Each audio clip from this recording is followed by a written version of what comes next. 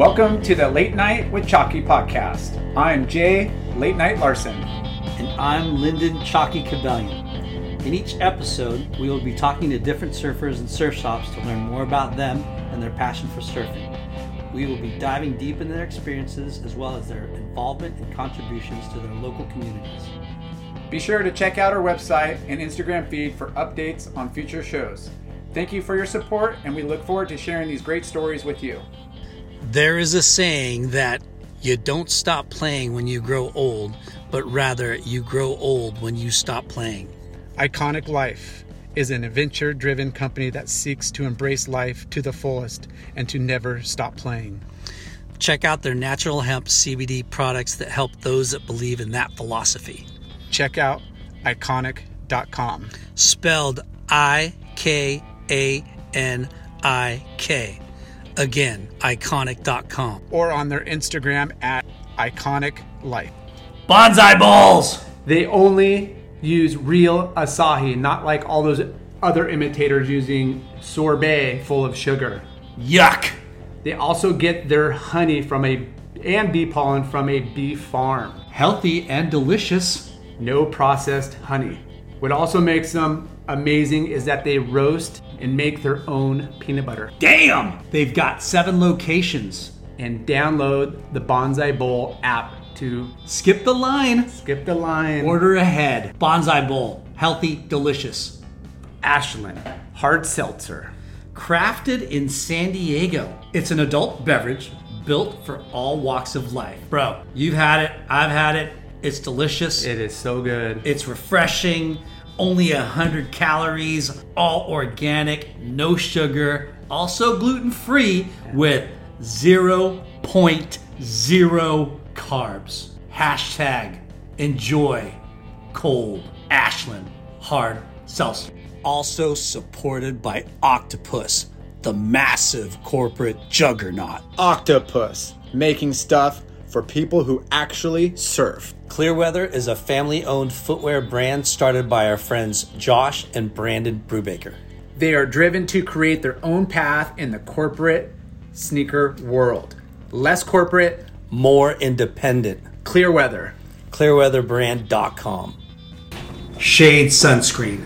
The best sunscreen for all surfers. Shade Sunscreen. It's been around since the sun. Shade Sunscreen. Friends and family, brothers and sisters, welcome to the Late Night with Chalky podcast. Wow, Hey, our guests this week are a power couple with decades of experience in our industry. Holy. Some of their titles, but not limited to VP of Sales, Swim Designer, Sales Director, Senior Design Director, Creative Director. Damn, that's a lot of directing. Yeah. And that's just Mandy, right? Yeah. Over the years, they've made huge Kurt's just a good-looking, goofy foot. Shut up while I'm talking. Okay, sorry. They've made huge contributions to brands like Quicksilver, Billabong, Volcom, and Fawn Zipper. DVS, and they've taken all their knowledge and co-founding a Muse Society over here, Z Supply. Holy smokes, we can't wait to hear all of this. We're stoked that you guys are here. And this, I guess I could say Team Fry. Yeah, but, the cutest power couple in the industry. But Kurt and Mandy. Yeah, no, thank you. Kurt Thanks to Mandy, though. Yeah. We appreciate you guys coming on the show. Thanks for having us. Yeah, this is you. Kurt. So fun Big to see you C. here. Yeah, this is Big C. Big C. Okay, let me put that in the notes. I don't Big have a nickname. C. I need Kurt, Big C, one. Mama. Big. You don't do it right now, bro. Oh, I'm putting it in the notes right now. So, wow, this is incredible. We're here at Kelly Slater's Wave Pool Yep. in beautiful Lemoore, California. So cool to see you guys here. Yeah, this is awesome, right? All right. And it's only 106 today. So. It's only 106. Luckily, we're all out of here today. Well, I'm out of here. We're out of here today. Hey, we're in the water. We're fine. Yeah. It's We're in great. AC now, which is kind of nice. So let's start with the ladies first. Yep. Mandy, you're not an avid surfer, right? But you've partaken in surfing. When we go to Tavarua in Hawaii and Costa Rica, I'm in there. When was the first I time? prefer warm water. When was the When first it's time warm. that you found the love of surfing or found surfing? Well, I did it a few times before I met Kurt, but it wasn't until I met him that I realized this was going to be my life if I was going to stick with him. So I better figure it out pretty quick because there's no vacations in the middle of the Midwest. Hell no. Yeah. I think that's only on the ocean. So yeah. Well, with wave pools popping up all over the world. Oh yeah, now we can go anywhere. Yeah, I think that's every spouse's life. If there's one surfing, if you're only going to the coast or somewhere tropical or which I love. Yeah. Yes, I love, and it's become a big part of our life, and now a big part of our family. So it's a pretty rad way of spending your time. Oh, it's a beautiful, healthy thing to do. Yeah. So okay, Big C, you have a very illustrious career in our industry. You're one of the kind of one of the pioneers in retail too, because you had an early stint at CCS mail order. Correct. But let's start at the beginning. AKA Golden Child, Northern California. I haven't heard that one, but I do like that one. Yeah, Golden Child, California. Kelly dropping gold over there. So tell us where you. Well, growing up in Central California, in San Luis Obispo, Morro Bay, kind of Tascadero, that zone. Started working at CCS back in the early 80s. And what about surfing? How did you get into surfing? Kind of just actually mostly in the Central Coast area, hanging out with guys, the likes of like the early guys like Dave Parmenter, Craig Coleman, Big B, Chris Burke. And just had a good crew in the early 80s. And those guys are all from Central Cal? They're all from Cayucas, And Dave was originally from Newport, but pretty much spearheaded it. It was cool to have someone that was in the top 10 of the, what was it? By tour, ASP, what was it back then? Yeah. Anyway, early days. So he was, to have a guy from a small little town, and if you remember back in the early 80s, hardly anyone in the area that, it just brought everyone up with them. And so we had a good crew of guys where Chris was on the NSSA team. I did a little stint on the PSA tour. It just everyone was doing contests and driving around and kind of pushing each other. So it was a good kind of run through the 80s, which was really good. How old were you when you first started surfing? Or did you boogie board first, skateboard? I never did the boogie. So I just did... Just skateboarded in the early days when I was in San Diego. Spring Valley Skate Park was kind of my go-to skate park back in the early days of the, late 70s. And then we moved up to Atascadero or Morro Bay. Okay. And then I started surfing. I grew up. Well, we started in Morro Bay. Parents got divorced. I went to San Diego. Then we came back. Okay. My mom moved back, and that's when I really started surfing, probably about 16 years old. Oh, wow, late start. The spirit of performance is what defines Acura, and now it's electric. Introducing the ZDX, Acura's most powerful SUV yet. Crafted using the same formula that brought them electrified supercars and multiple IMSA championships, the ZDX has track-tested performance that packs an energy all its own.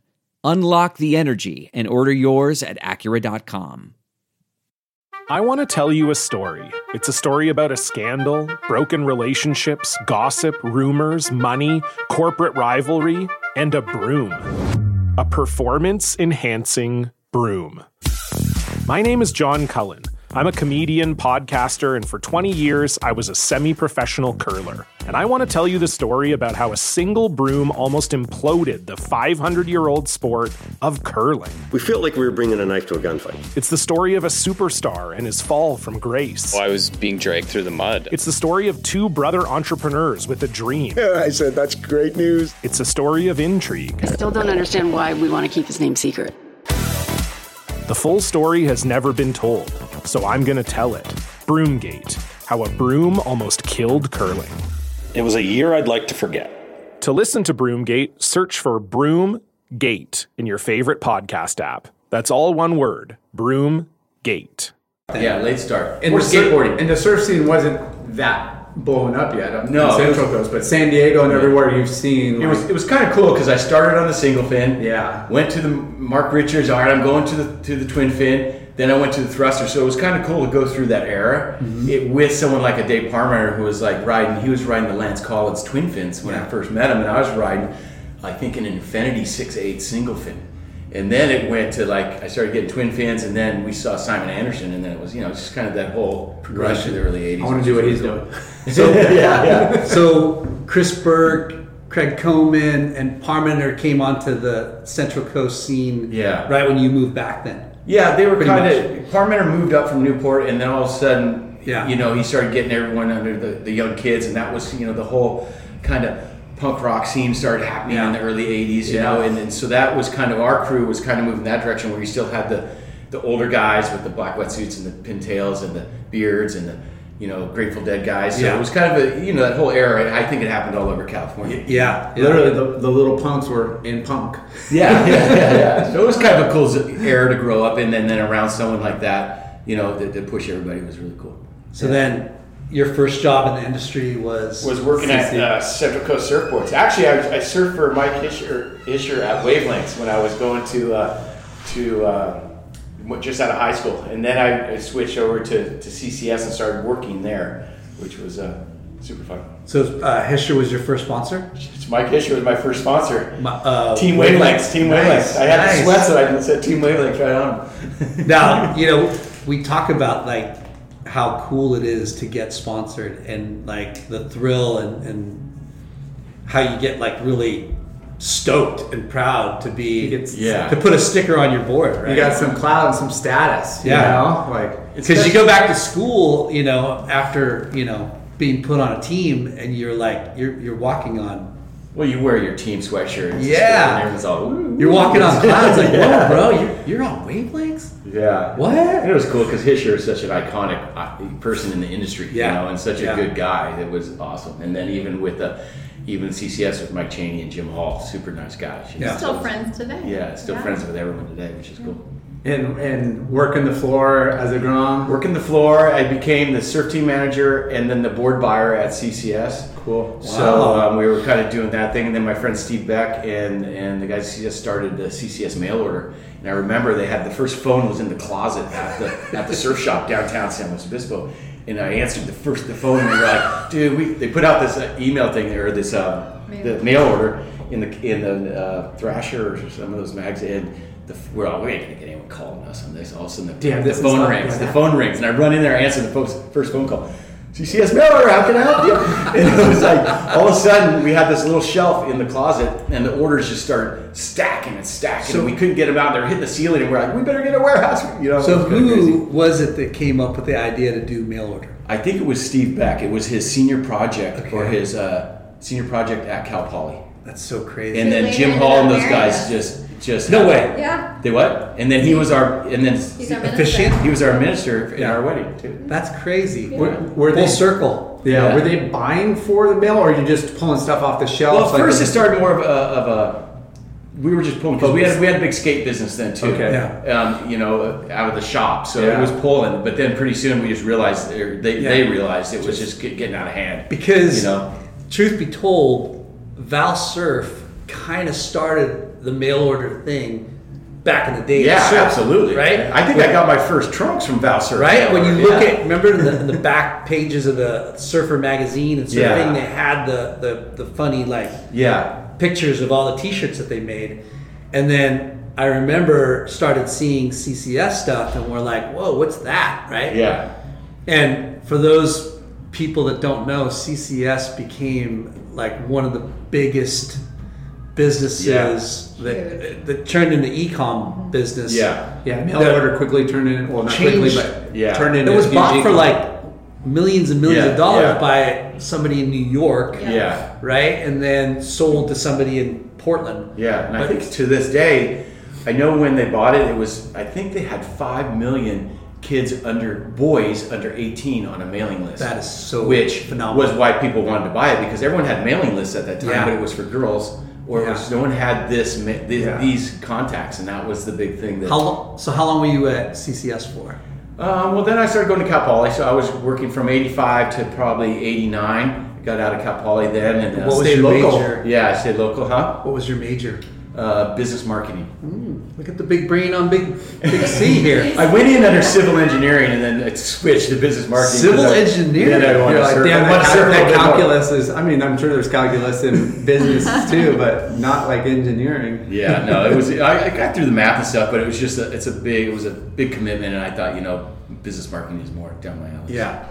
That's what I focused on. Did you always envision like continue on in the surf industry, or I did, because at that time you start building a relationship with all the reps coming in, and you're kind of like, wow, this would be something really cool. I could do this, but let me finish up college and I'll figure this out. And so I finished up college. I moved down to San Diego for like 6 months, and then I got a call from my friend Chris Burke and Bruce Beach, who were living in San Clemente, and they're all, dude, you don't want to work down there, come up here. So that I moved up there. I moved in with Bruce Beach and Chris Burke in the apartment right. Sounds like trouble to me. What do you think? And Chris Burke was working at OP, and me and Bruce were parking cars trying to figure it all out. Valeting up in Laguna. So can I backtrack 1 second? Like the importance of like what CCS. I mean, that first phone call, and then you said the mail orders started stacking up. Like, CCS was it kind of still is a main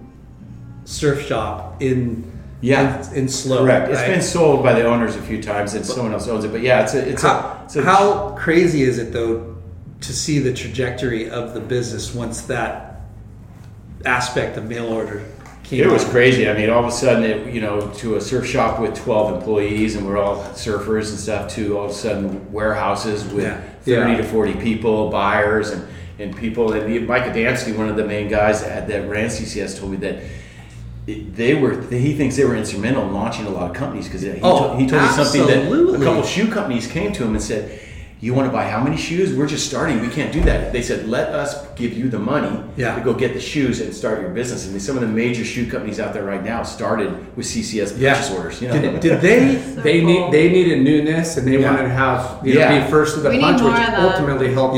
Which I think Mike Adamski was really key in on that. That he said, look, I don't want to go with established. I want to help all the authentic guys that are in it and do stuff. The catalog. Yep. Was that launched out of San Luis Obispo? Yeah. So the mini little catalog that everyone had to have. Yeah. And for Christmas, kids would bring them into the stores and go, I want this. Yeah. And then, and then they had really clean ads, if you ever remember seeing them. Everything laid out and really clean. And then they caught on. They're like, shoot, we don't want anyone else to kind of jump in this space. So they actually created CCS, California Cheapskates. They created 5 other companies and put them all in the ad, so it looked like, oh wow, there's so many people in this thing, I don't want to do it. They were actually really smart, because they went California Surf Styles or California. There's too much competition and too much going on. It's almost like just taking a domain name. Right? So a lot of collaboration in minds there that really kind of made a lot of right decisions there, I think. Which was good. Revolutionary idea that they took to the next level. Okay, so you moved down south. Started parking cars. Then Chris. You already graduated from college? Graduated from college. Moved down south. Magna cum laude? Not quite. But anyway, so then Chris Burke came home from OP one day and said, hey, this guy Greg Arnett called me and wants to start a sunglass company. We're gonna start the Arnett sunglasses. This is early '90s. Like you go in any surf shop, the category wasn't really there. It was Volet, Varney, for sure. And maybe some Ray. Yeah, and even Oakley at that time didn't even have a 2-lens frame. Everything was the blade. The blade, and the razor blade. Yeah. And then, so I said, well, you know what? I'm gonna get back up north. Why don't I go up and rep it? And then that was the whole launch of Arnett. When I started repping, that what got me back into Northern California. I moved back up to San Luis Obispo. Started with Mammoth and Tahoe with Arnett. And then just started repping from there. And then, Bruce Beach went on to run Arnett, and Chris Burke, a great marketing story. Arnett in the very beginning, was amazing. I mean, the run through the 90s with Arnett was just crazy until they sold it in 99 to Bausch & Lomb, and then Bausch & Lomb sold it to Luxottica, So it's crazy. Who told us that Greg Arnett surfed? GT, I think, right? GT or Pat, I don't know. One of those guys, and I didn't know he surfed, and I didn't know he had a surf shop. Yeah. I didn't know that. Yeah. I didn't know that. I was like, what? He was a surfer and on a surf shop? Yeah, I think it was GT. And he was a designer at Oakley for a long time, right? Yeah. And he I think he started at Honda, designing at Honda, and then went, because when he went to Oakley, he was doing the grips. And then he was doing other stuff. And then he wanted to do sunglasses, so he pieced out of there. And him and Jim Gennard always had a little conflict, going on. But Arnett was a great story, and it was a great run, and the marketing that Chris Burke put behind it, and and we had a great sales force. Everyone that was on that sales force to this day was just GT Big C. Yeah, come on, yeah. Which me and GT had a great run at Von Zipper as well when I moved back down in 2007 to run BZ. Yeah. So you packed your bags, went back up north. And that's pioneered the sunglass thing, got that going, and then brands like DVS came along, Lakai. I got into the whole snowboard industry early on, so I was doing Lamar snowboards, and then I went to Ride snowboards, and then ended up doing Forum at the end, just C3 with Gumby and all those guys. Yeah. So great crew. Yeah. You've had some categories that diverse, right? When you were doing Arnett, there wasn't really a sunglass business yet. Yeah, that must have been sketchy to like pioneer, a category, let alone a new brand that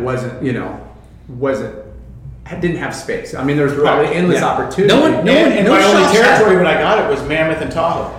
So that's the only territory I had. I lived in San Luis.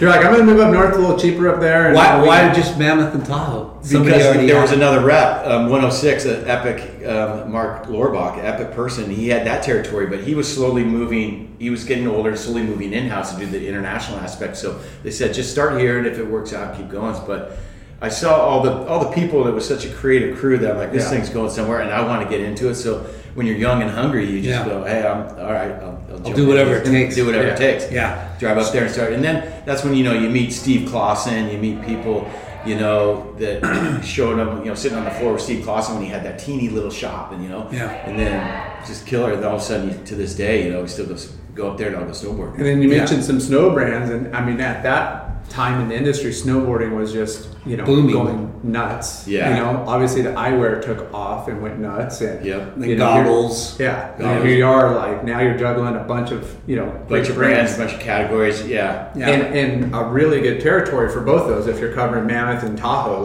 that's where the money's at. Yeah, it was the killer. big dealers are at. You always had this ability to see brands and their potential before they even really got up. Well, if you think about it, don't give them that much credit. You guys, I started repping before there were cell phones. Something in me. Think about that. Think about starting repping before there's cell phones. I would go from shop to shop, and I would GPS. Yeah, I had the Thomas guy, dude, driving through Stockton. Sacramento, Fresno, who knows? I'd have to go through the nose. I don't want to go there. The Fresno's, all those. But awesome time. But it was like I'd pull over and call my orders in on an 800 number to Arnett. Yeah. But all right, I'll do the next shop. Triplicates. Flashback to this, right? Yeah. So you're the Arnett rep. You're going to sell sunglasses to skate shops and surf shops, and you walk in. You go, hey, Big C. I'm gonna sell you these sunglasses, and you look around. You're like, sunglasses? The buyer's like, we're a surf shop. We're not selling sunglasses, right? Yeah, I think the reason everyone said yes is it's not a big dollar outlay. Yeah. You can preach the per square footage. It's the highest dollar in the square footage in the store. Plus you have Chris Burke, who's got Machado. He's got Andy and Bruce Irons. We got all these kids that are just, and the marketing was so out there. They're like, hey, something's going on here, and to these guys, those guys are product movers. So, Did they have sunglass cases right off the bat? Like, hey, you're coming in, as a footprint, or how was it merged back then? We did have sunglasses, and it took a little minute because we had a few styles, and when they came out with the Catfish, that's when things blew up. And I remember, going back to this, I'd go on the road, and I'd load up my fax machine with the roll paper, and I'd go, all right, cool, and I'd go in, and I'd be, all right, you need 2 black, 2 green, 2, go down my order form. Pretty soon, they're like, dude. Every shop owners go, no, I need 12 of every color. Dude, how crazy is that? I'm like, really? All right. So I get home and I go, where's all the fax paper? And I'd look behind my desk and it was on the floor, and I go, I think this thing's starting to cook, And it just took off, dude. A huge territory. So then you started talking about all the other brands you started representing, right? And the next big wave of a new category was footwear. Right? Yeah. And you were pretty much at the ground floor of when DVS. Yeah, I hooked up with those guys at DVS, and I thought they had a great product. And who did you search them out, or did they search you out, or? You know what? I think they searched me out through some other reps. They were looking for someone in NorCal, and they just all of a sudden I got a call from Kevin, and he's all, hey, do you want to do this? And I said, yeah, let's do it, you know. Come down, let's drink some beers, let's talk about business. You know those guys. I worked for you there. You were a sales manager for a long time. Yeah. And it was just rolling and yeah, if you could hang with us and drink beer and be able to, it was a great company to work for. They had that go for it attitude. Yeah. And it was just game on with them, which was refreshing. You know, they gave us, free samples at first, whatever it took. They were like, whatever it takes, we're going to make it happen. Yeah. So that was cool. Our industry was so young and, and strong, and it was crazy because DVS, Arnett was probably number one at some point in time in the eyeglass game. Mm-hmm. And DVS was number one in the shoe game for the whole time I was there. It was number one pretty much. Yeah. And for you to see these number ones and be part of these number one brands, that's kind of crazy, right? Yeah. And then how many people get that the same chance? ones in snowboarding. I had the Northwave and Drake program, boot and binding, and then I had Lamar snowboards, which kind of took off. Then I switched to Ride, and the Ride went off. So all of a sudden you're juggling. I'm hiring sub reps and more managing a bunch of people. The economy's on fire, the business is on fire, and it was a fun time. Yeah, absolutely. Yeah, I think the knack you have is just obviously relationships and knowing who's behind the brand. It's really what you need to envision what they're doing. Because the product has to be good regardless. Yeah. To be able to execute and sell at retail. But it's okay, who's behind it? And are these guys not just the smarts, but the creative and the marketing and what team and if you could see that. Getting it placed is hard, but that's the easy part. Yeah. Right? And if you have the right guy like Big C, you can get it placed. Right? I don't know. No, I've been out of the game for a minute. I'm being serious. Guys like us, we get things placed. But like you said, the vision, the marketing. And as a rep, the only thing you have is your word at the end of the day. Yeah. So you have a relationship with retailers. And I think I had a good relationship with all the retailers that they knew no matter what, I'm going to take care of them.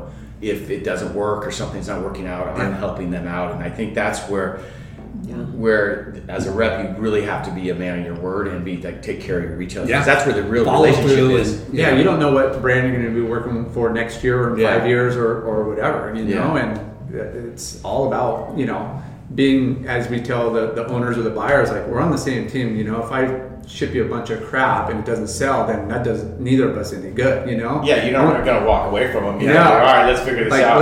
Let's work and put the best. We've had a couple of those. Yeah, I had a couple. I had a line one time with Arnett because I knew it was going so good. I go in the shop. I go, look, if you're not happy in 30 days. Here's a check. Here's a blank check. I'll just buy it back from you. Yeah. I'll buy it all back. So it was all right. Well, if you're gonna stand behind it like that, I'll do it. And I never had to write a check. So it worked out pretty good. Yeah.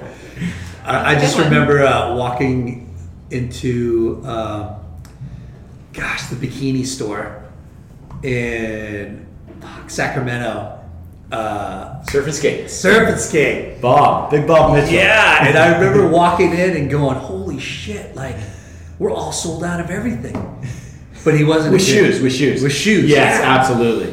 And I was like, "Whoa! All they have is size 6 or 5, and nothing in between to 13." But what's good about DVS? DVS had Keith Huffnagel, key people. I could sell the Bills Wheels and FTC Kent in San Francisco, and those guys were totally in. Yeah. And then when you guys launched Lakai, it even legitimized even further. So not even to a bit more of the mainstream stores, all the core accounts carried it, and which legitimized. That's what made it so big. And cooking at the time is that it was you had the legitimate riders and you had the marketing and you had the product, and it was all banging at one time. So you've worked for a bunch of good brands through a bunch of good parties, through a bunch of good sales meetings, right? Very blessed. I had a good run on a lot of brands. Which one sticks? Which sales meeting sticks out?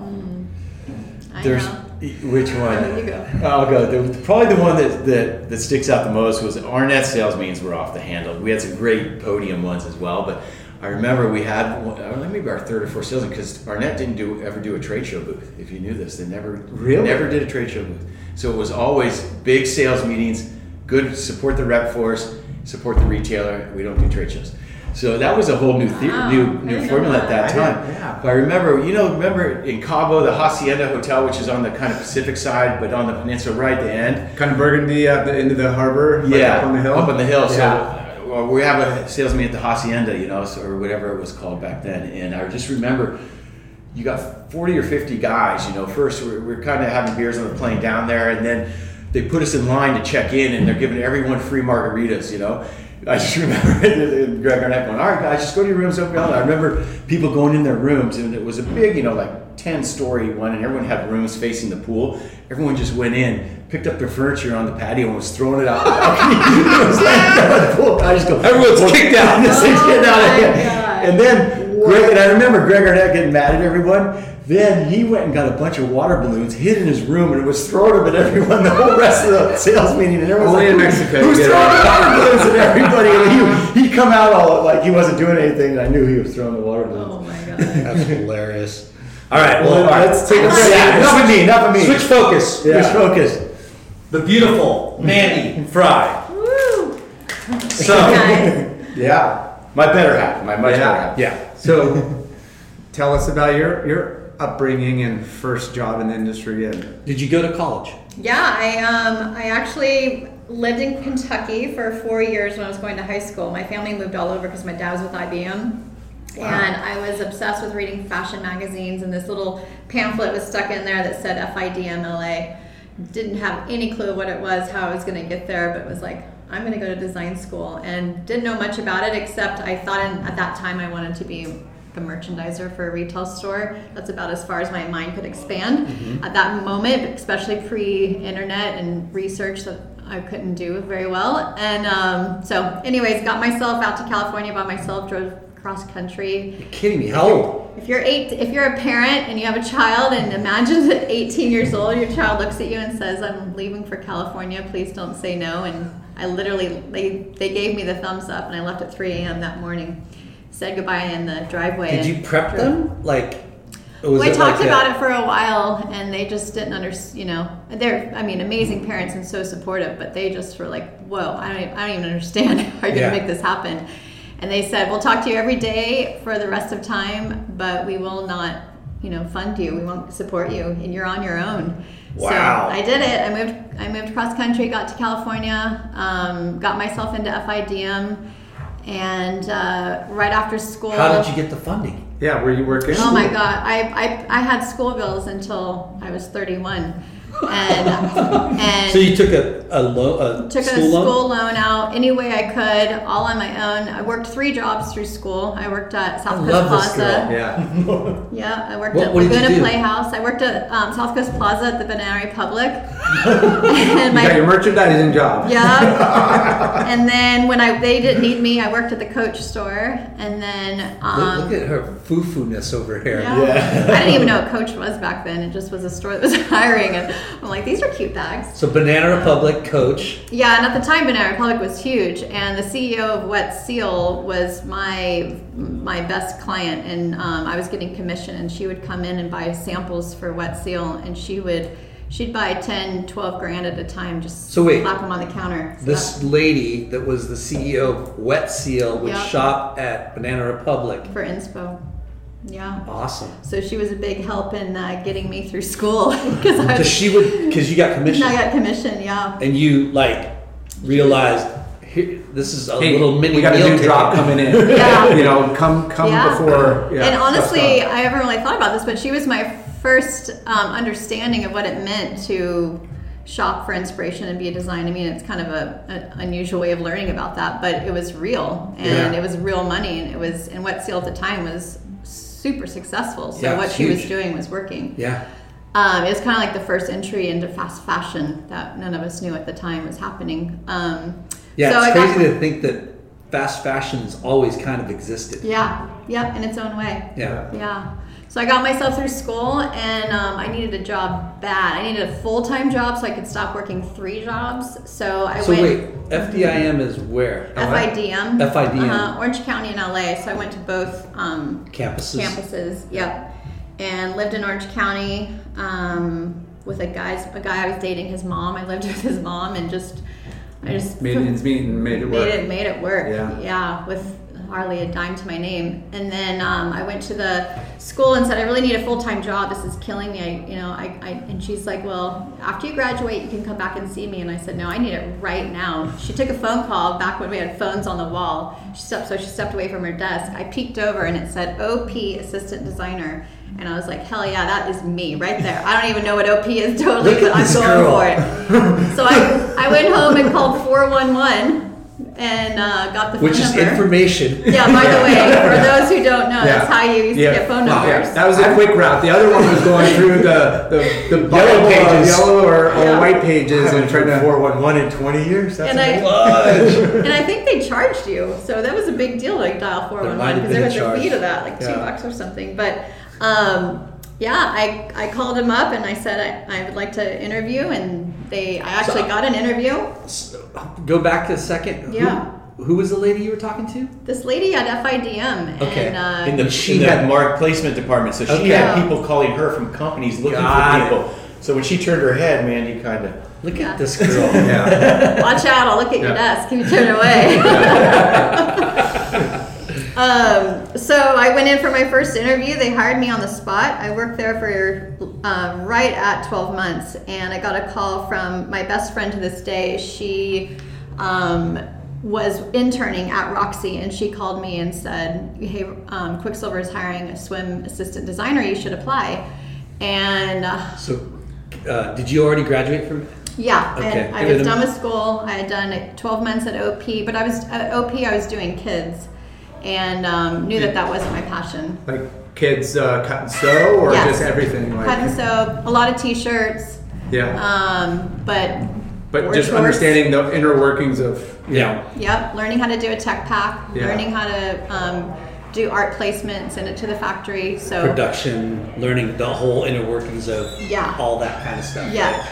Huge learning experience. I mean, 12 months taught me a lot. It's where I initially met Dick Baker.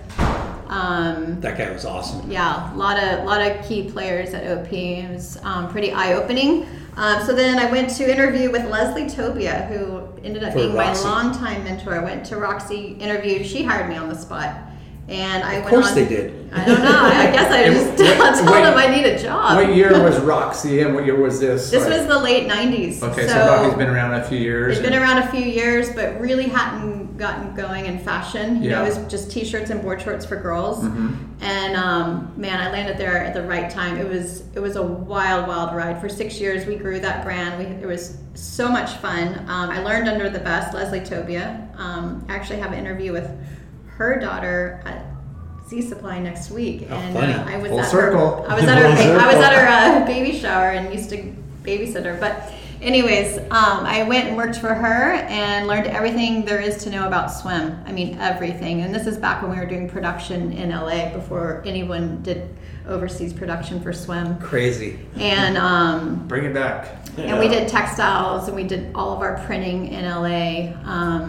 So it was a huge learning, very, very hands-on, much more than design is today. Yeah. And then Billabong called and said, hey, we want to start swim in the U.S. They did not have any swim out of the U.S. They were just importing from Australia.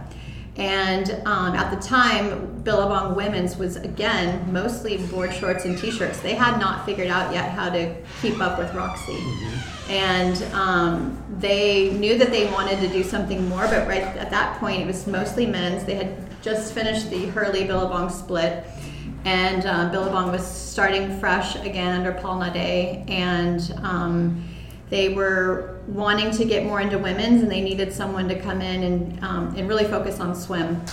So Steve Wilson at the time was the VP of Billabong, and he hired me to come in, start swim from the ground up, find the factories, hire the sewers. The point person that had swim. Yeah. So head of that department. Swim designer was my title, and but got to come in and set up from the ground, hire merchandiser, pattern makers. We had sewers. Big pay raise?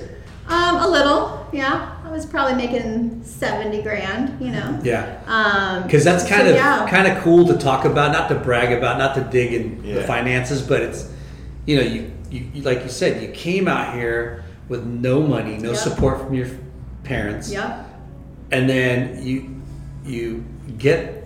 you're working 3 jobs. Yep. And then, you know, because you're not making crap, right? No, I mean, you're making minimum wage. $4.25, I think it was like minimum wage back then. And then you get that, that's crazy. assistant designer OP, you're probably making nothing. I think I was making $21,000 a year at OP, and then when I went to Quicksilver, I remember thinking 30 was a huge jump. Huge jump, and it was.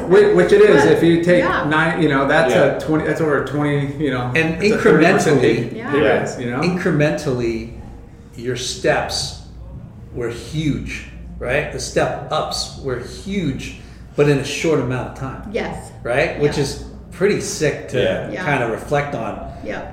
From being minimum wage to making $21,000 to making $30,000 to making $70,000. Yeah. But that is phenomenal. That is phenomenal, but it's also learning, at the ground zero, being an assistant, and you can't just go hop in one of those jobs without having that experience. No.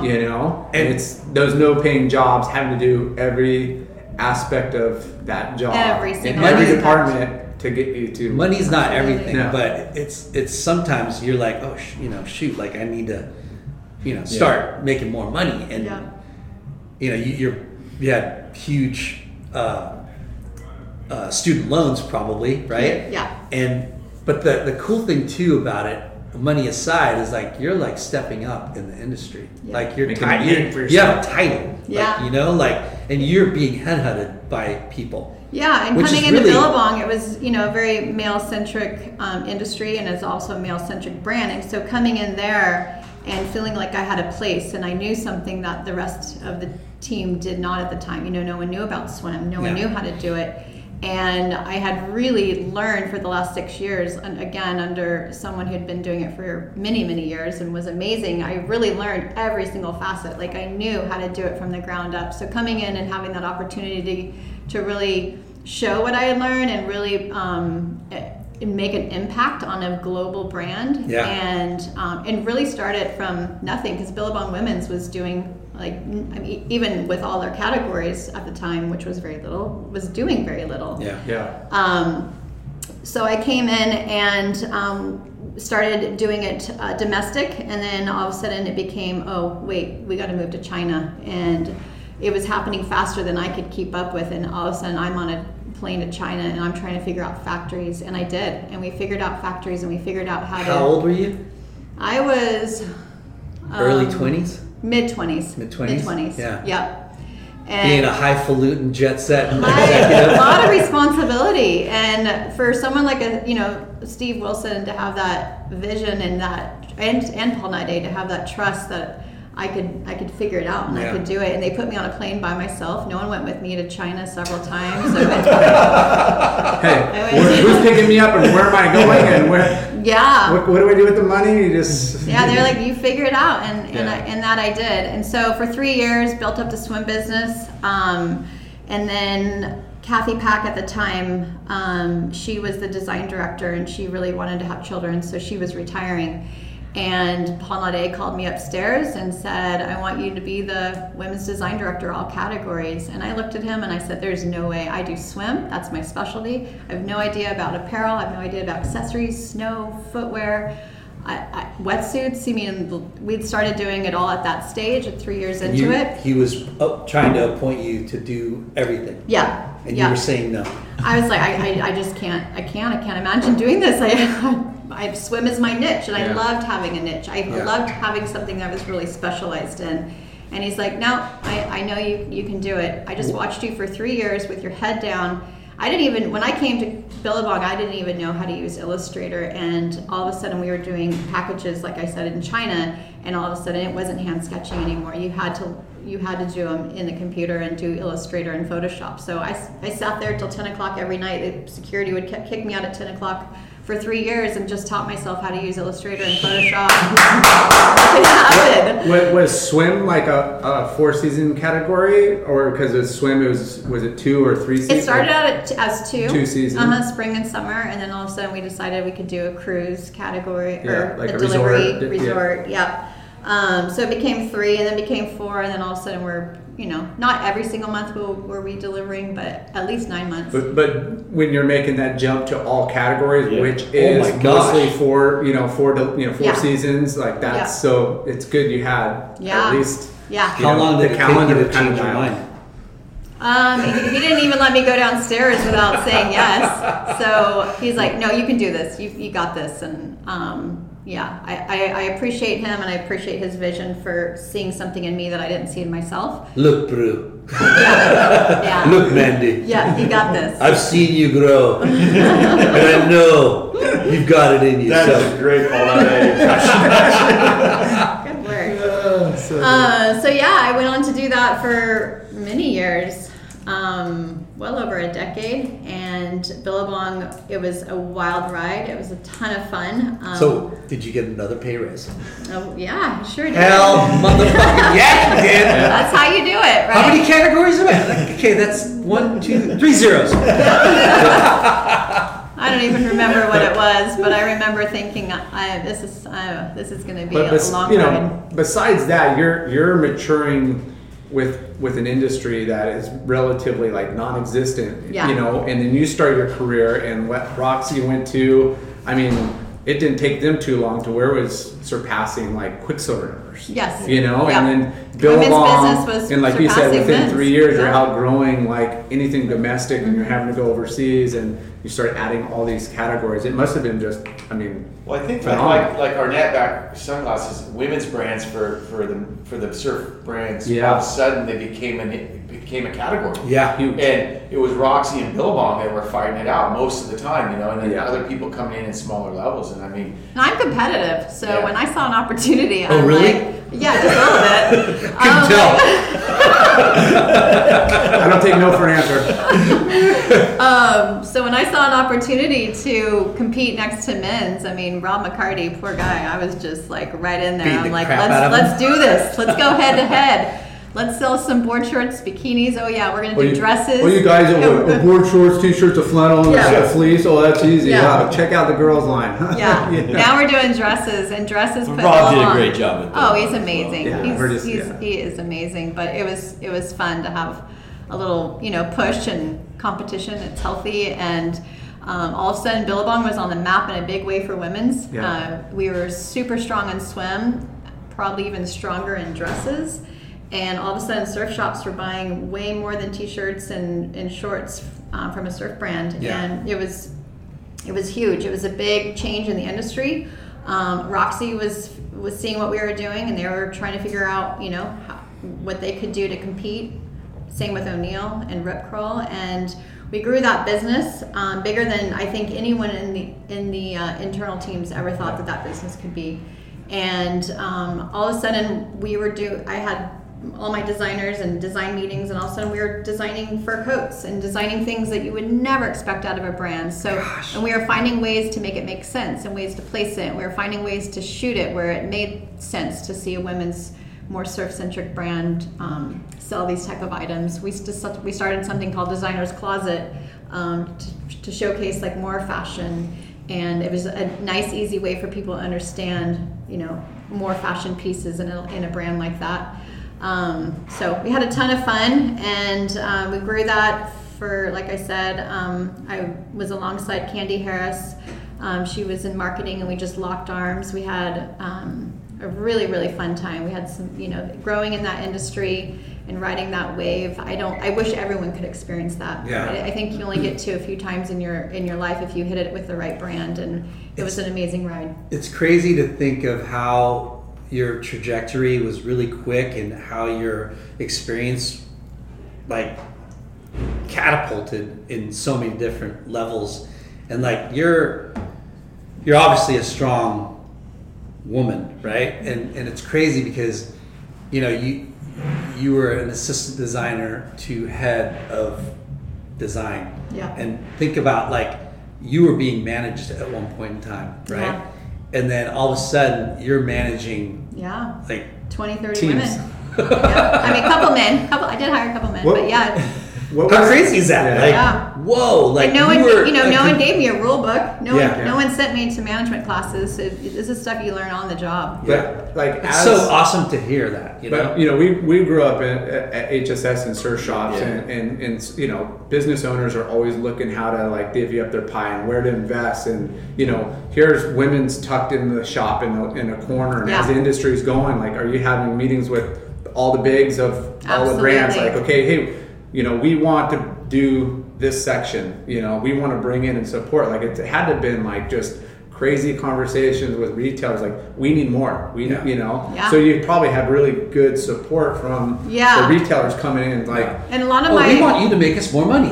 Please. Yeah, can you grow this, and can you give more colors of this, and you know, at that side of the business where these, you know, we've seen the changes within retail of like really, you know, hard goods, what, you know, makes it core and drive the business, but it's a lot of margin, you know, and then women's, and, you know, like footwear blew up, and you know, women's blew up, and now like the pie inside the shops, like, ever changing. But I think also when I saw that happening is that Billabong was very good at making sure the stores had nice build outs and point of purchase materials, and they were like, all right, they weren't like, no, we aren't going to do that, like, so it was good to get that support at Billabong as well, to get all those build outs. Absolutely. Yeah. As a merch story, as a, you know, identify the brand and set yourselves apart from the other labels and stuff. Yeah, it was a battle of, you know, space, and it still is, you know. It hasn't changed.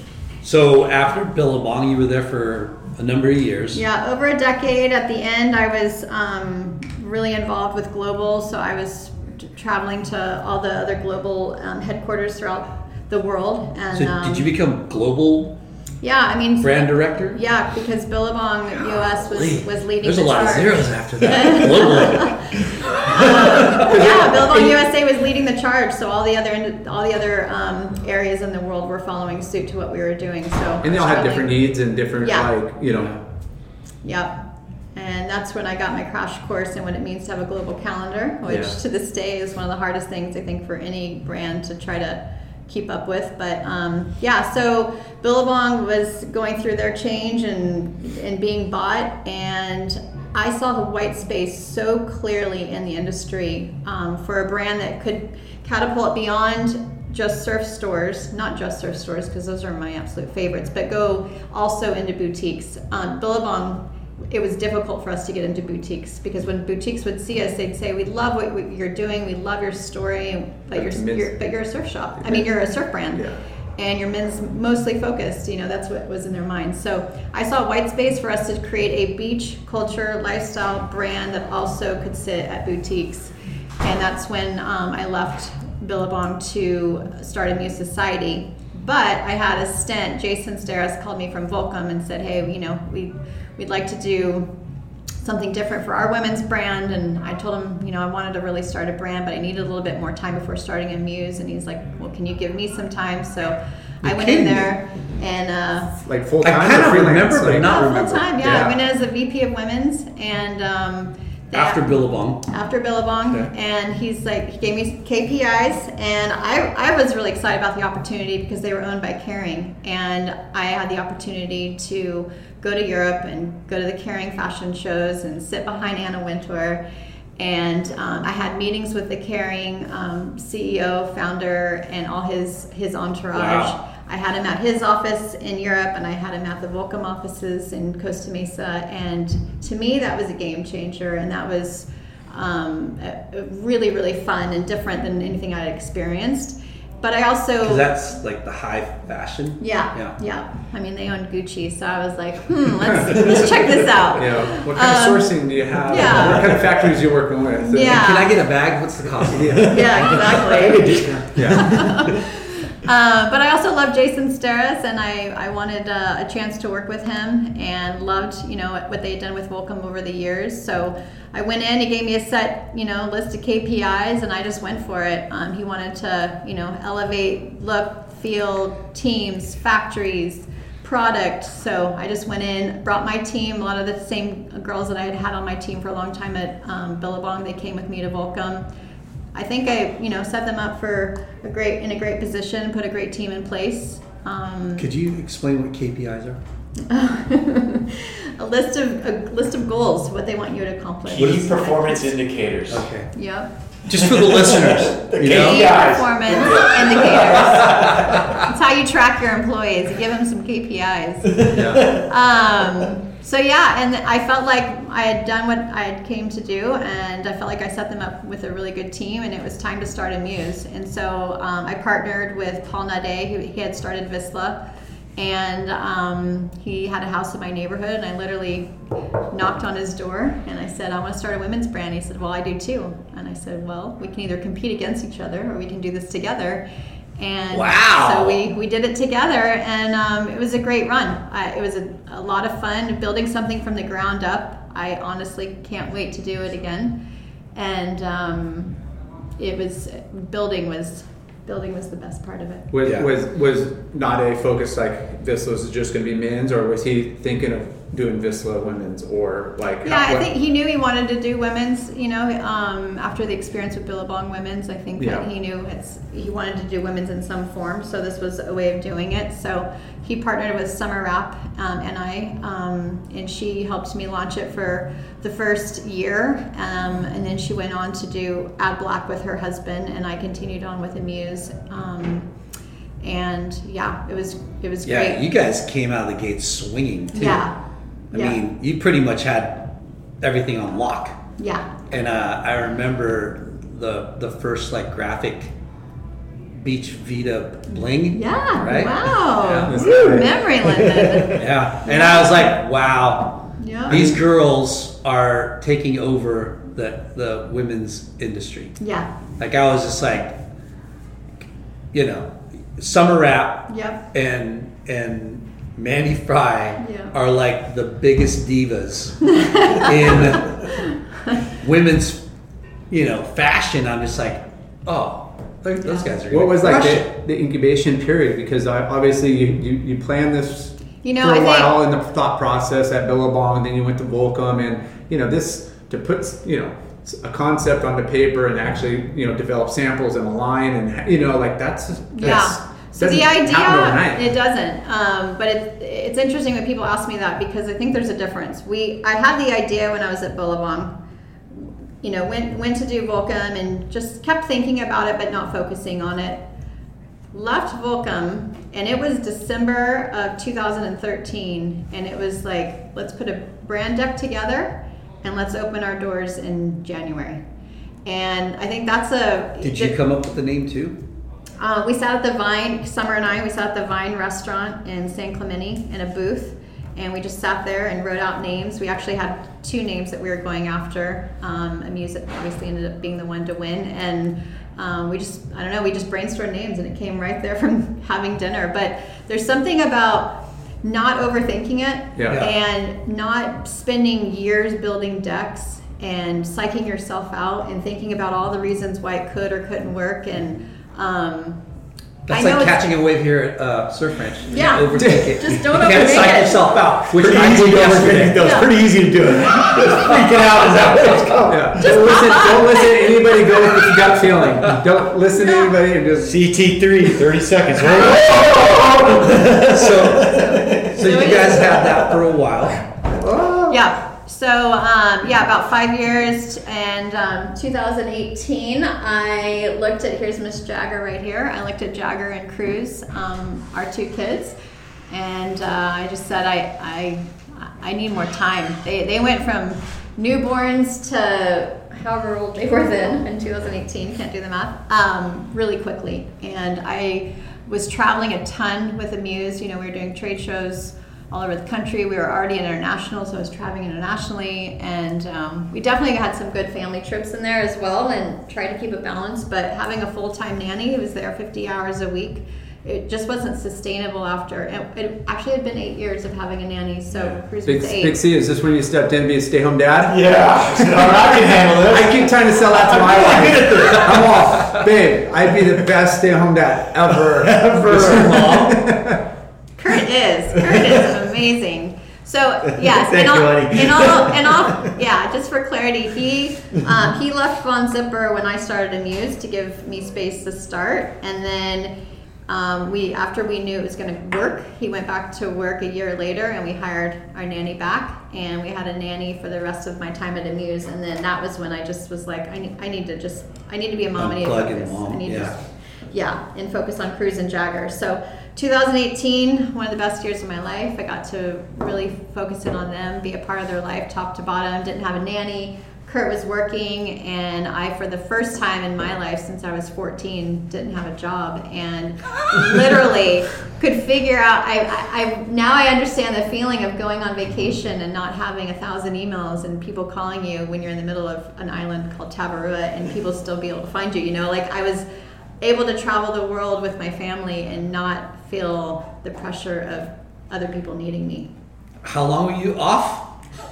A little less than 12 months. Oh my gosh. And it was. You make it sound like you took a whole year off. Almost 350 days, like a year. Almost 350 days. And Kurt's like, you are not cut out for this, because what was happening is I was finding play dates and I was finding babysitters because I was going and having meetings. I was like, hey, Neil at Billabong, Neil Fisk, the new CEO. Hey, you want to have a meeting? Hey. Yeah. Hey, I was just calling up everybody, and we were having meetings and chatting, and I was really exploring what my next chapter was, even when I was telling myself and my family that I was going to be.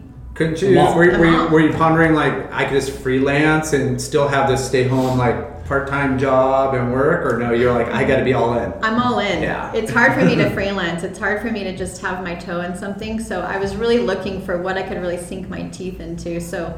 Some people just have that drive and calling. Right? Yeah, you really do. You can make the most exerted effort to change your life, but why fight it? But with all that accomplishments and what the success you've had, you probably got, so many people are like, you need to get back in the game too. You got to come and help us. So, well, I think at that time, a lot of people think, everyone keeps asking, what are you doing next? Yeah. What are you doing next? What are you doing next? So it kind of puts that pressure on you. All right, I want to do something. You're trying to figure it out and stuff like that. I don't know if I had a brain fart, but when you decided to sell to Nadi, what were the factors that you wanted to be a mom again? Is that what it was? Yeah, it was really that you find yourself not feeling totally fulfilled, and you find yourself not. Say what? 10 minutes, we're doing a group shot. Okay. Don't interrupt us, bro. Kelly Sorensen from On the Beach, thank you for hosting Days of Stoke. We got Days of Stoke and a photo shoot. He needs our photo. So I just wasn't being fulfilled, and nothing, one certain thing. I just I was really unsettled and not in my groove, and I knew I needed a change, and so. Was it a lucrative? Did you get bought out? Yeah. Okay. I got bought out. Yeah.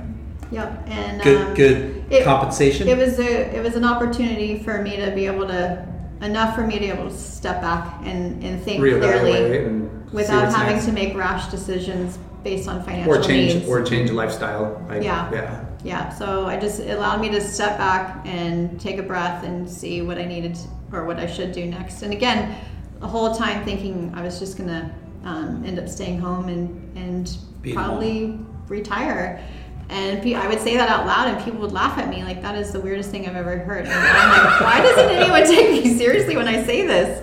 But one of my first phone calls, actually was the day after my last day at Amuse, was Greg Garrett from Z Supply.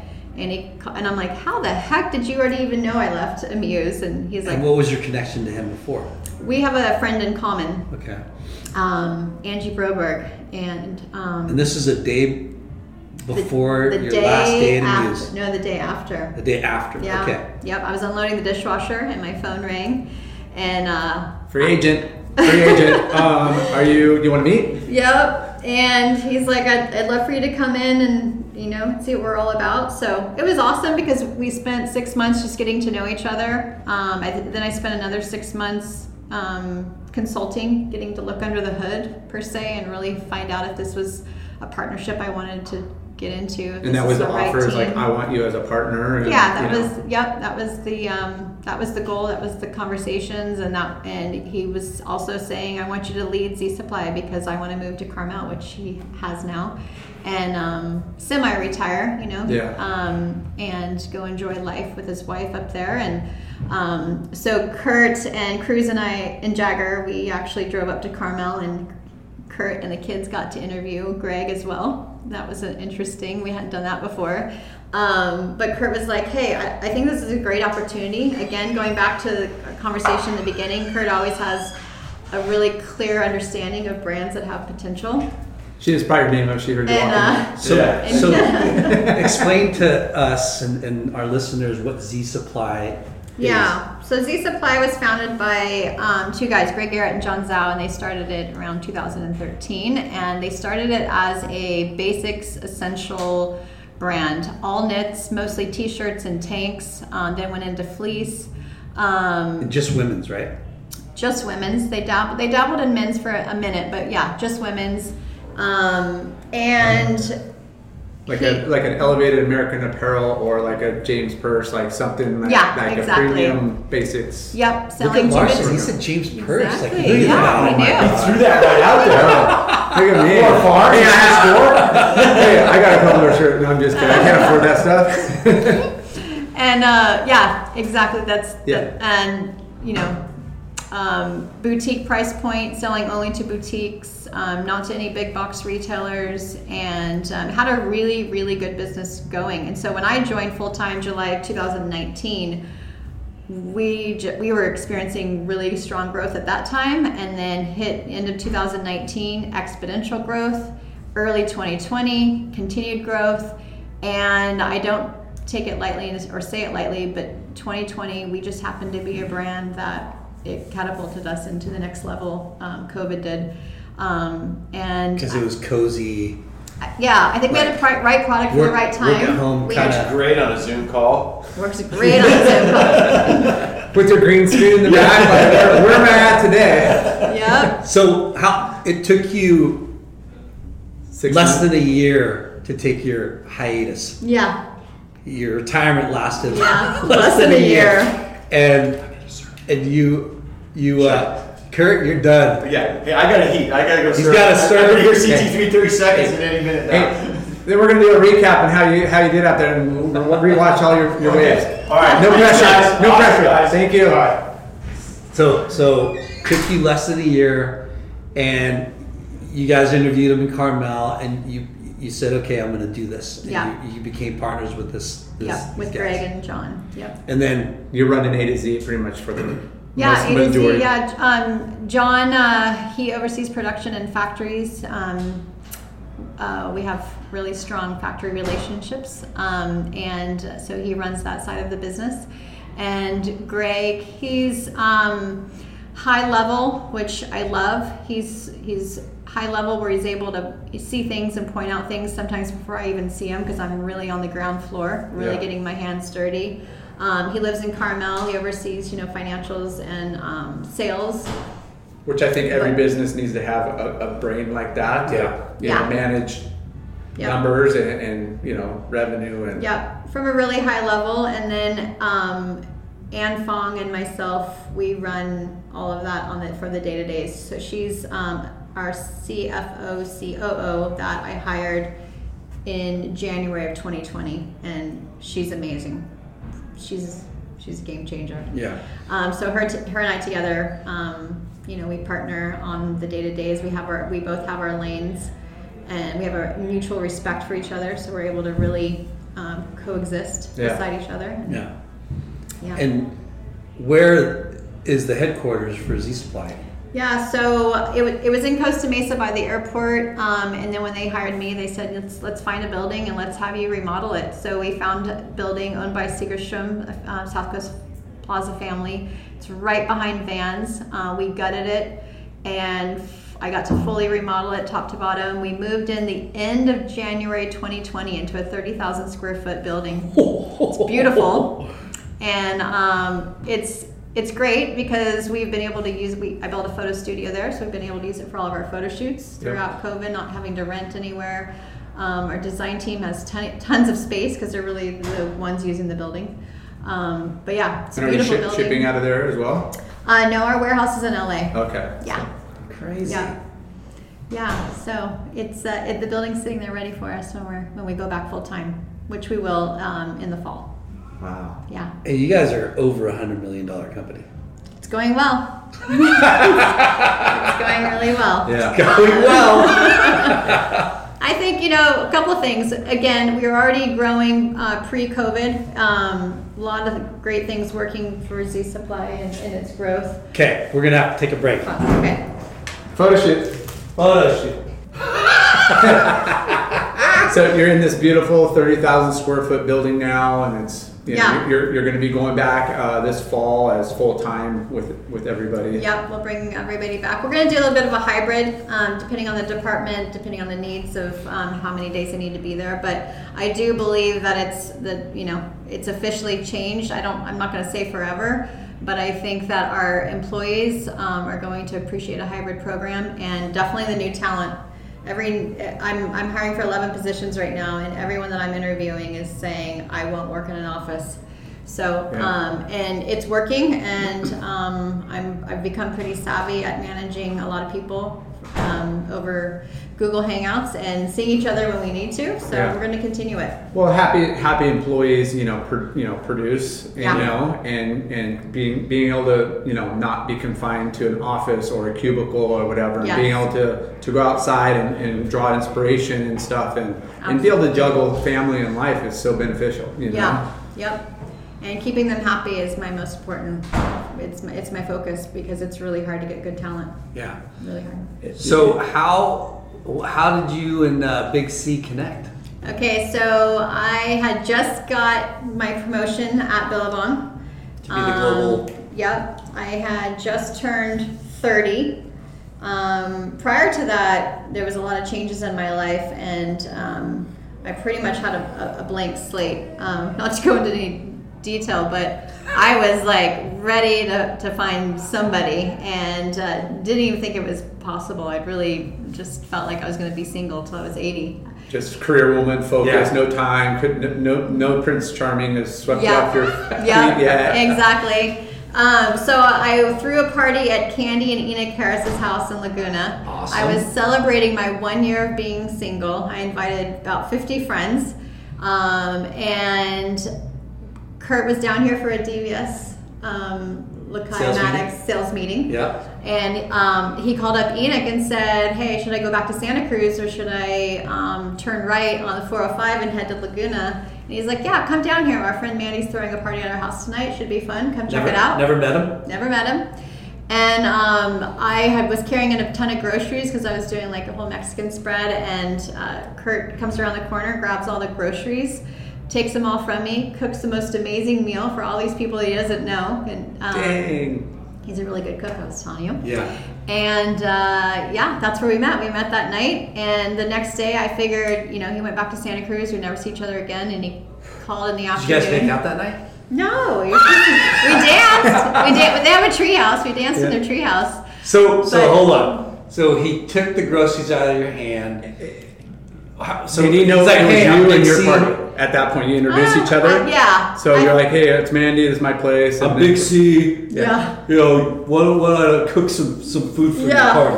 And at that moment, I just needed help. I wasn't even thinking about who he was or what was going on. And so we ended up having a really fun night with everybody. We played poker, we danced. And the next day, I thought, he'd gone back to Santa Cruz. But I was doing my single girl things, going to Trader Joe's, getting my nails done. He calls and says, I want to take you out, and let's go out tonight. So I was hold on. The party that you threw, was it you celebrating your 1 year anniversary of being single? Yeah. Okay. And everyone knew that. And nobody thought I could make it a year. But it was actually really hard to find a boyfriend, so I did make it a year.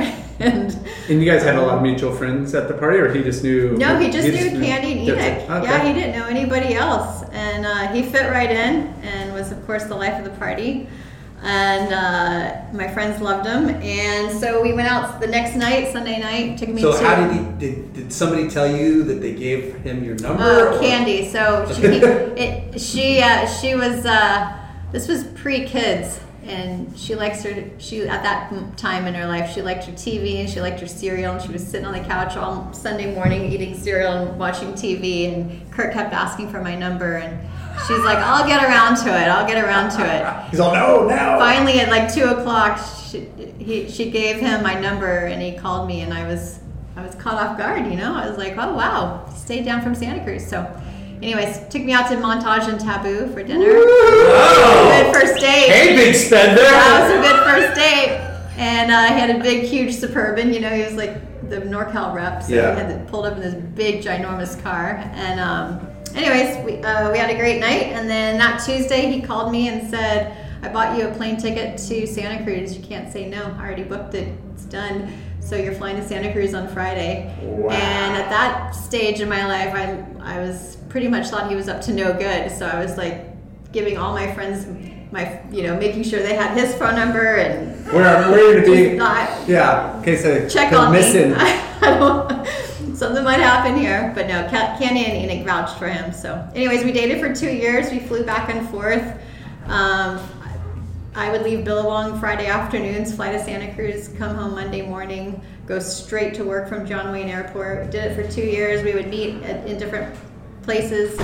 Had a lot of fun. That's cool. Saw a lot of the world at that stage. And then Von Zipper, Billabong owned Von Zipper, and he was repping that brand as well. So Paul Naday called him up and said, hey, Mandy's leaving here every Friday, coming back every Monday. Why don't you just move to Southern California, come internal, run Von Zipper, and let's just get this done. So I remember standing in my kitchen. Wait, Paul Naday called him and Mark Tinkus. And said, hey, we need you down here. This is ridiculous. Let's just get this done. Just move down here. And I remember I just bought my first house in San Clemente. Actually, Leslie Tobia's house, my first mentor. Wow. I bought her house in San Clemente. Cypress Shores? Nope. Above the high school on Salvador. And I remember standing in my kitchen. He's on the phone. I think it with Mark Tinkus at that time. And I was just like, no, don't do it. Do not go in-house.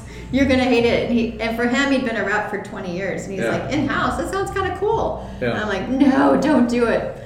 But he was like, you're just getting started in your career. You can't move to Santa Cruz. I'll move down here and let's just see where this takes us. Yeah. So he moved down. He was with Von Zipper in-house for 8 years. And we got married right away when he moved down. We had 2 kids. We, traveled all over the world together a lot because he was also with Billabong, and so we were going to similar places and had a lot of fun. That's awesome. Yeah. And now he's Mr. Stay-at-home mom. Yeah, and now I tell you, he is he's a game changer because when I stayed at home, I was so worried about what my next chapter was or what I was going to do, and I was building decks and having meetings like I mentioned, and I couldn't be the fun mom. I just couldn't figure it out. I was more about, what do we have to do today? Let's get this done. And had to keep reminding myself to have some fun and to chill out and just go to the beach with the kids. And it's not that I don't love that. It's just you're really just busy. You want to stay hard focused. For me to, You got ADD. You need to be industrious and freaking, I need to have a project at all times. And when Kurt stays home, I mean, he is just fun dad. It's amazing. But he also has this special talent to get all the grocery shopping done, get all the laundry done. The house is spick and span. He makes the most amazing meals. I have no idea how he does it. He's one of a kind as far as being able to have a ton of fun, surf with the kids throughout the day, make sure he's going to the beach and the skate park, seeing friends, play dates, but then have the house, the food, the dinners dialed. I have no idea how he does it. You whipped him into shape. I don't know. I don't think it's me. And he probably says the same thing about you. I don't know how you are able to juggle and stay focused and get all the stuff we have our different strengths. Yeah. And I do think it helped that he was a bachelor for many years, so that makes a big difference. Timing is everything, and it's so funny how you guys, you were celebrating a year with no boyfriend. Yeah. And here's this guy pops into your life that, to the day, April 4th. To the day. Crazy. Yep, he popped in on so it's weird how life happens. I have a lot of young employees and have had a lot of young employees over the years, and they always, talk to me about guys, and it's so hard to, find him, and when do you know he's the right guy? I'm like, oh girl, you just know. He walks in and takes your groceries and you don't even think about it, you just know. And when you meet that person, you'll see what I'm talking about. That's awesome. Yeah. Well, let's end it on that. Yes. Way too cool and positive, but a little recap on Big C, Kurt Fry. industry freaking veteran from startup brands like Arnett all the way to DVS and Von Zipper, and then Mandy, who, I mean, your story is, I'm fucking so stoked that we got to experience, learn your experiences, because like, oh my gosh. Yeah. People don't, and especially I was kind of getting choked up when you were saying. But in our, male-driven sport and society and stuff, to showcase like how important, the women's role is in growing that business. And, there's not too many women that have had the, success in the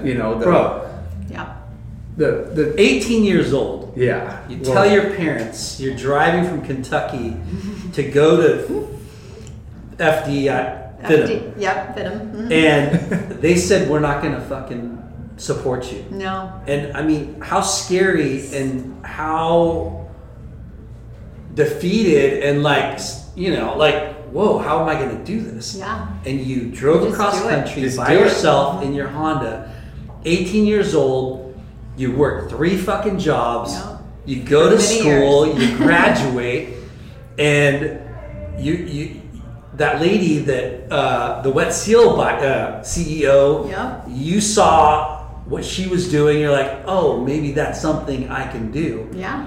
And then you graduate from FITM, and then boom, you ask the girl, where were you at from FITM, right?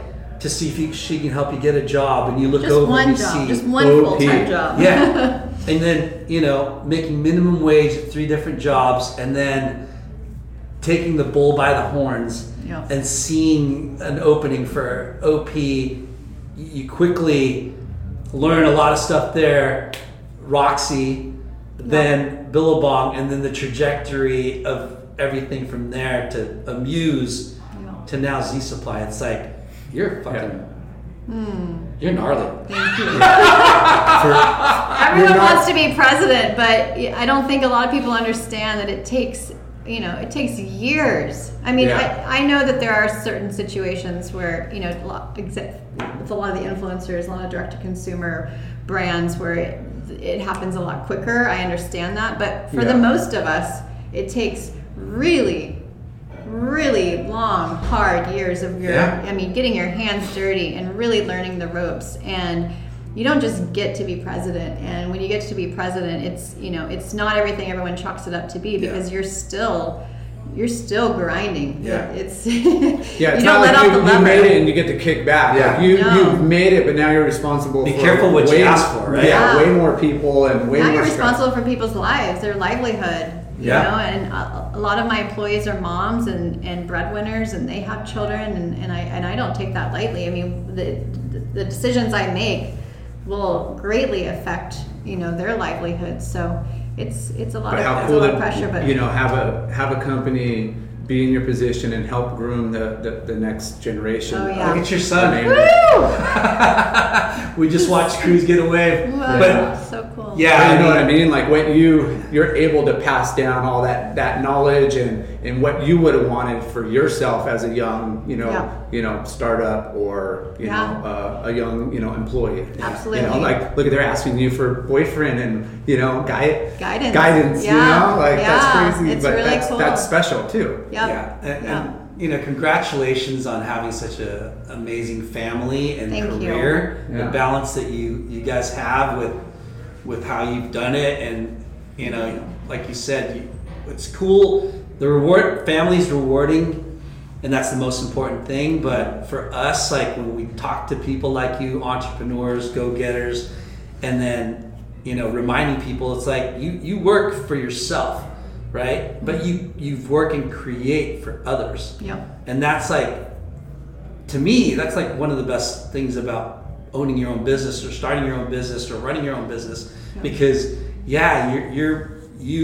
are making money for yourself, but you're making money for fucking providing for a lot of people, like surf shops do, and boutiques do, which is the great American dream. That's right. Yeah. So. And everyone says, how do you balance it? And you don't. You just do it's it. a juggle. You don't balance. You juggle. And right now, Jagger wants to go surf with me, so I better go surf. Yes.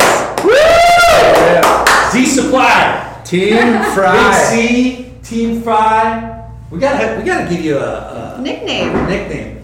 Mandy. You gotta think about that. Yeah.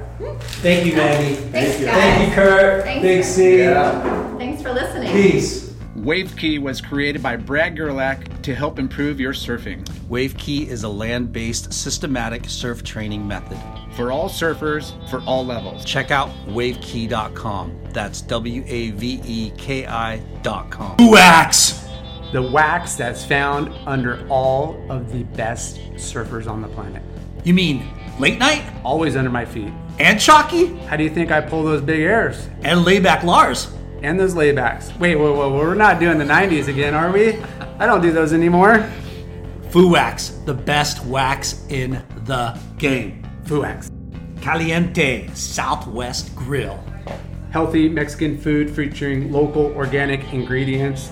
They also have great salads, vegetarian and gluten-free options. Wow. Yep. Don't they also cater and make party packs? They do. They have all your needs for all your events. Nice. Visit CalienteSouthwest.com. Or go to the restaurant in Costa Mesa off of 17th Street. Caliente Southwest. Thanks for tuning in. We hope you enjoyed the show. Please give us a 5-star rating and spread the word. Special thanks to our good friends James Williams for our awesome artwork and Justin Reynolds for the amazing music.